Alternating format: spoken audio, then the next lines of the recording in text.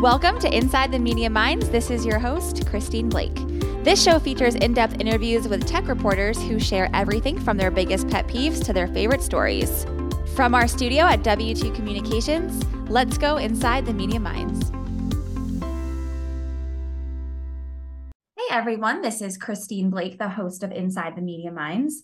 And I'm super excited today to be talking to Francis Rose, the founder of the Francis Rose Media Group. We had Francis on the show last year, November of 2021, and super excited to have him back on the show to talk about his new endeavor with the Francis Rose Media Group. So thanks for joining me again today. Happy to be with you. Thanks for having me back. Yeah, it's going to be, we're really looking forward to hearing more about how you started this media group and what it looks like. Can we start there? And can you give us kind of an overview of what it is and then what led you to start it? Yeah, so over the summer, I was thinking about some of the things that I've done through the course of my career and that I enjoyed doing. And I sat down with a friend of mine who's also been a career coach. And I said, this is what I'd like to do, and trying to figure out what that looks like. And she challenged me to think about what I was doing and what I wanted to do in 5 years and where I wanted to do it. And my experience at Scoop News Group was terrific. But I have always wanted to, I think a lot of people in the backs of their minds think, well, someday I'd like to do my own thing. I'd like to run my own company or work for myself, whatever. Mm-hmm. And it just seemed like the timing was right. You know, some things in my personal life were lining up that it seemed to make sense, and that I had flexibilities there that I hadn't had before, and so on. And so that really was the genesis of it. You know, I started to think about, oh, what does that look like? What happens as far as delivery to the clients? Does this make sense financially? Is this something that's replicable? One thing I used to tell people when I was on the radio all the time, people say, yeah, I bet I could do a show. Yeah, you probably could for the first day or the first week, but then you realize you have to keep doing it over and over again. So is this scalable? It was those kinds of things. And as the answers to those started to become more clear, everything seemed to kind of point to the idea that it was a good time for me to go on my own and do things for myself and think about building on this brand that I've established in this market for the last 16 years or so. Yeah, that's awesome. That makes a lot of sense. Yeah, you have quite the reputation in this brand in the market, like you said. So what does the media group encompass? I know you have a daily podcast called The Federal Government Today with Francis Rose, and you mentioned that's launching in January, but can you tell us more about that and what aspects of the media group are? Yeah, that's really the platform of it, Christine, is that every day I'll be focusing on the news and information that matters to government leaders to help them do their jobs better, help them serve America better. And so we'll focus on workforce, acquisition, technology, and financial management, budget stuff, in kind of an equal balance. That's similar to what I was doing at Government Matters when I hosted the television show. We focused on all four of those areas with about a 50-50 split in civilian and defense focus. So with those things together, I think that creates, especially in an environment where CXOs at the very tops of agencies collaborate more than they ever have, agencies, whether it's by legislative fiat or by their own understanding of the best way to go about meeting their missions. Those top leaders of the agencies interact together and collaborate together more than they ever have before. And so obviously nobody can be an expert in all four areas, but knowing enough about the other three areas so that you can be effective in your job, I think has become more important than ever. At least that's what these folks that are actually doing the jobs are telling me. That's the benefit that they tell me they get out of the content that I've created. And so that's really going to be the foundation of the work that I do, creating that show every day. It'll be about a half hour long, 40 minutes, a government guest in each show. But what I think is kind of different about what I'm going to be doing is I'll be taking people in some cases, not just all over Washington, but all around the country, to different events and things that are happening where these government people are speaking. I'll give you an example. The preview episode that's up now, the second one, was one that I created on Thursday, the day that the Joint Warfighting Cloud Capability contract came out from the Pentagon. Yeah. And something that I always loved about radio that I couldn't really do in television and that I absolutely can do in the podcasting realm is the award came out Wednesday. The news conference that John Sherman and Sharon Woods, General Skinner at DISA, and Lily Zalecki in CIO Sherman's office, they had their news conference to announce it on Thursday. And Friday morning, I had a full episode of the show up with a highlight of their news conference, about 10 minutes of their news conference. So people could listen to actually what they themselves were saying about this award, about who it was going to, why they chose those vendors, and how they would move forward. And then analysis from two experts who both been in government, who both been there, who know acquisition and understand, okay, this is what has to happen next. This is what these companies will be focusing on as they try to win task orders on JWCC. And this is what other companies in the space should be thinking about and understanding as they're moving forward. So just really nimble ability to put content out there that's relevant to people. And eventually, I hope that that's relevant also for the sponsors who want to reach that kind of audience. Because, I mean, the track record over the 16 years is that people in government trust what I do and listen to what I do or watch what I do, depending whether it's audio or video. And so I hope to create a platform too where that dialogue with industry can happen and where industry people can speak through the program directly to those government decision makers about what the possibilities are, what the opportunities are in their partnerships with industry. Yeah, that's an amazingly fast turnaround, and it's a really cool example of how nimble you can be in reporting on these big issues that come up. So 16 years. I know you've mentioned that you worked with Government Matters, Scoop News Group. How do you go about finding resources and sources to come onto the podcast now? I'm sure you have a huge Rolodex over the past 16 years, but are you always looking for new sources or tapping into some that you've had before? How does that work? Yeah, always looking for new folks. The main distinction between what I'm looking for as far as guests on the show is I like to highlight people who've been in the chair so that the person who's listening knows, okay, maybe the guest didn't do exactly the same job I did, but that person knows what it's like to sit in a government seat and have to make these decisions and understand that agency leadership is looking over the shoulder. The inspector general's looking over the shoulder. The GAO's looking over the shoulder. The committees of jurisdiction on Capitol Hill are looking over the shoulder, and understanding how to move forward. That's the main way that I do it. I get folks that pitch me all the time, and I welcome that with folks who've been in government and who've transitioned out of government are now in the private sector and can offer analysis on all these. The JWIC's an example of that. Both of the folks that were on the show that talked about what happens next. One is Joe Jordan, the former administrator of federal procurement policy, and one is Stan Soloway, who's on the Defense Business Board. So they're well-credentialed people. They're experts in acquisition. Stan was in DOD in the acquisition area a number of years back. So they know what's going on in these spheres. And I'm always looking for new voices, keeping the cadre of voices of speakers on the show as fresh and as diverse as possible is really important. So I find them all different ways, through traditional networking methods, through pitches from people in PR firms. Always welcome that. And just a lot of times folks will say, some folks who are kind of in my regular guest rotation will say, I met this person or that person.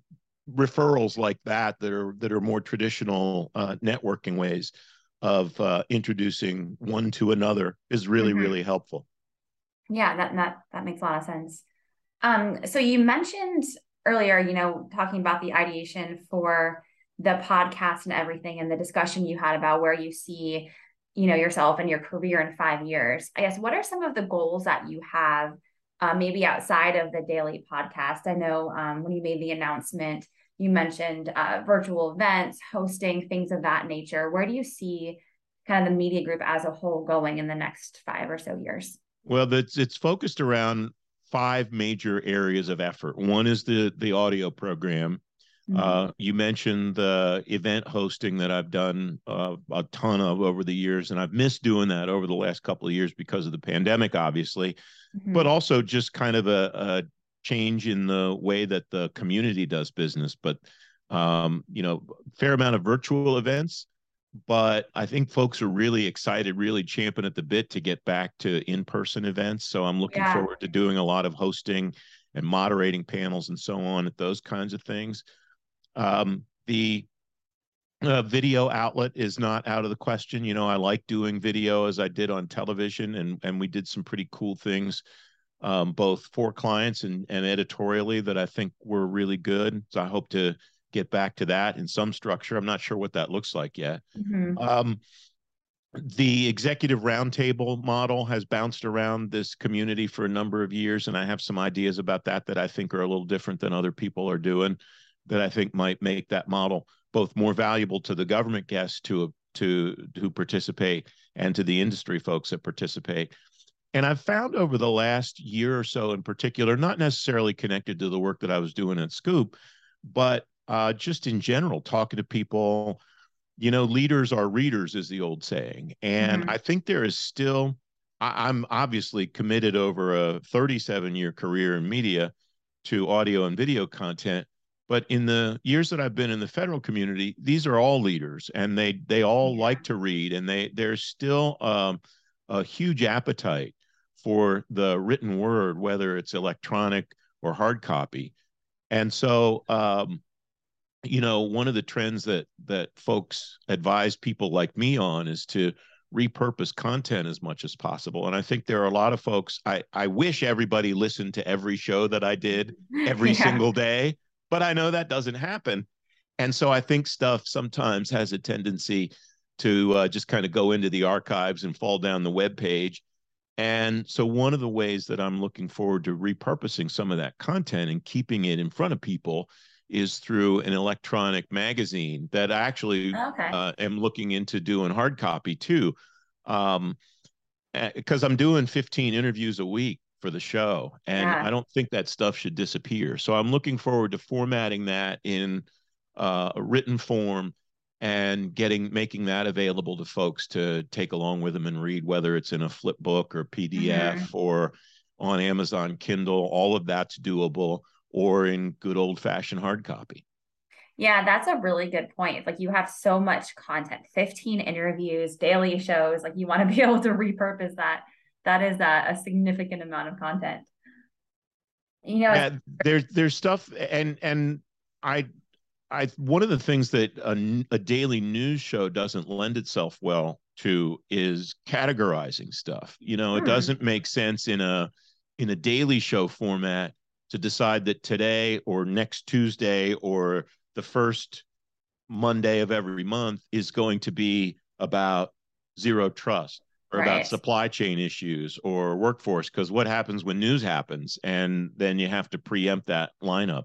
But that does make complete sense for something that's more periodical and more feature focused. So it makes sense to focus. February issue of the magazine is going to focus on zero trust, and I'll just Hmm. collect some zero trust interviews that I would do in the course of the program anyway, and put Yeah. that together in a package that makes sense for the reader to consume it and comes out in a format that is easy for her to consume, whether she wants to do it electronically or hard copy.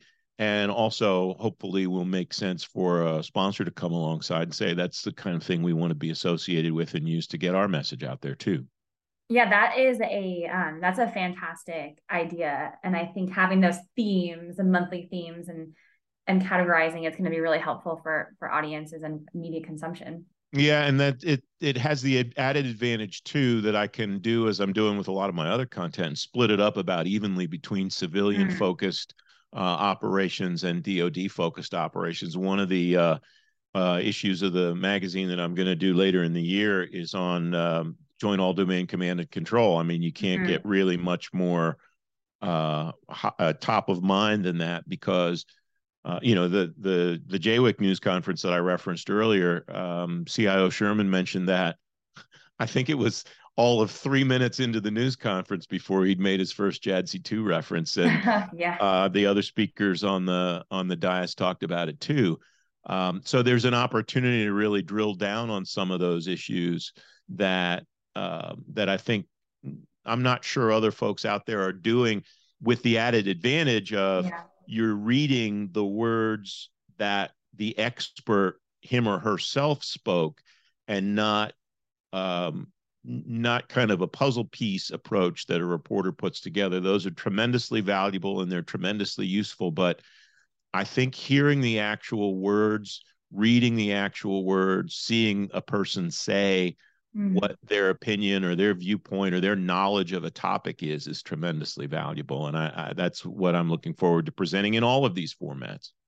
Yeah, absolutely. And, as you're thinking about themes for the episodes and each month, what do you think are going to be some of the hottest trending topics in the upcoming year or so? I know you said zero trust, some of these other initiatives.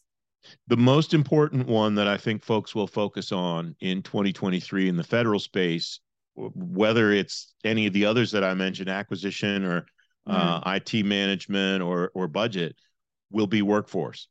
Sure. Pretty much everybody that I talk to, no matter what their area of expertise or no matter what their mission delivery area is, brings that up first. On the Scoop show that I did, I think it wasn't the last time, but it was the next to last time that I had the CIO of the Labor Department on, Gundeep Ahluwalia, and he didn't. I said, and in prep for the interview, I sent him an email. I said, "So, what's your biggest thing? What do you want to talk about first?" And I thought it would be some IT initiative that he was undertaking or something like that, response to an executive order, and it wasn't. It was workforce. It was the amount of his workforce that's turned over since COVID, and the amount of his workforce that's eligible to retire. And there are 3 or 4 other really important workforce issues. And, how do you keep a team functioning together efficiently and effective when there's a remote work environment, at least that's a portion of that workforce? And how do you figure out what your workforce should look like at some future point? I don't think anybody knows, but I think folks are already trying to think about what the possibilities could be. And then what do I do in those possibilities? At least I think the smart leaders are doing that.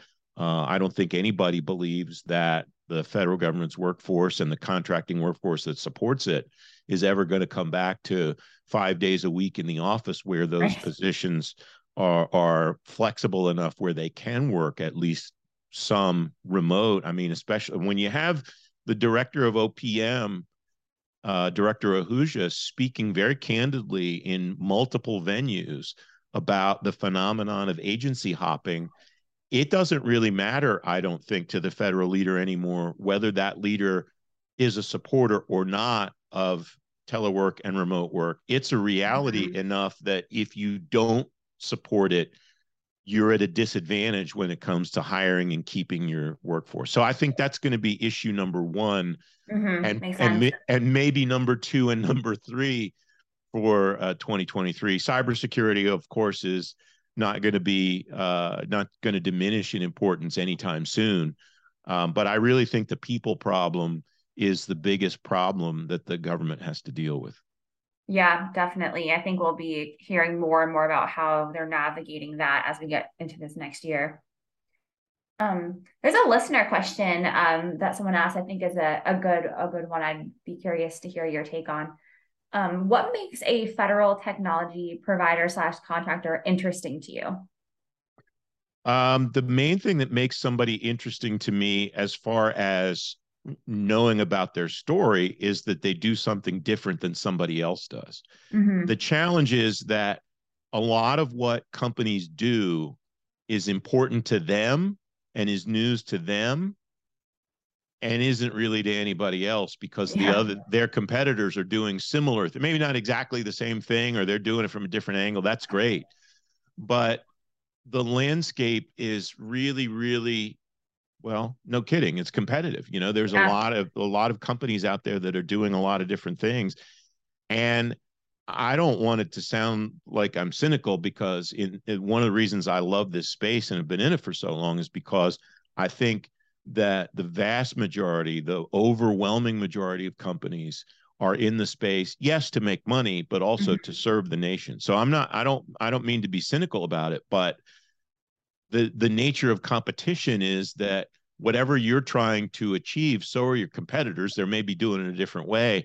And so it's the things that technology companies do are not as novel to the rest of us as they are to what they're doing. So what makes somebody appealing is that idea of what do you do that's different? What do you do that's unique that somebody else doesn't do? Now, my nature of coverage and my editorial decision-making process is different in that, I'm not really looking for a company's spokesperson or a company's BD person or somebody like that to talk about why their technology is great. That's what commercials are for. That's not news. Right. Yeah. What is news is what is your customer's success? What is the agency that you're serving doing? And how can you let me inform my very intelligent audience about what your agency is doing or what your customer is doing, so that the customer can be the star? And this market is intelligent, and this market is small. And when a customer of a company in this space tells its story, it's not going to take long for somebody at another agency to go, oh, that agency did well with this problem that I'm having. I should find out who helped them solve that problem. And word gets around. You don't get a better referral than that, I don't think, when you're that company in question. But it's hard. It's tempting for companies to be in marketing mode, and I get that, and I love marketing people.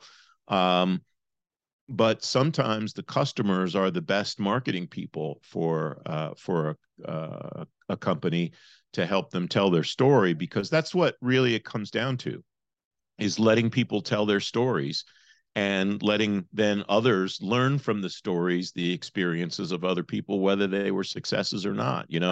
Sometimes the best example is a bad example of how not to do something. Yeah, absolutely. Yeah. So you have 2 preview episodes already launched, and then the podcast is officially launching in January. Is that correct? Yeah, that's right. January 17th, the day after MLK Day. We'll go to putting out a show every day except every weekday except federal holidays. That's great. Well, congratulations, Francis, on everything that you've accomplished. We're really looking forward to hearing the podcast and tuning in to hear everything that you're working on. Christine, thanks very much for inviting me to be on the show, and continued success to you and the program too. Yeah, thank you so much. I appreciate it. And for everyone listening, thanks for tuning in to this episode of Inside the Media Minds. Thank you for joining us on today's episode of Inside the Media Minds. To learn more about our podcast and hear all of our episodes, please visit us at w2com.com/podcast and follow us on Twitter @Media Mind Show. And you can subscribe anywhere podcasts are found.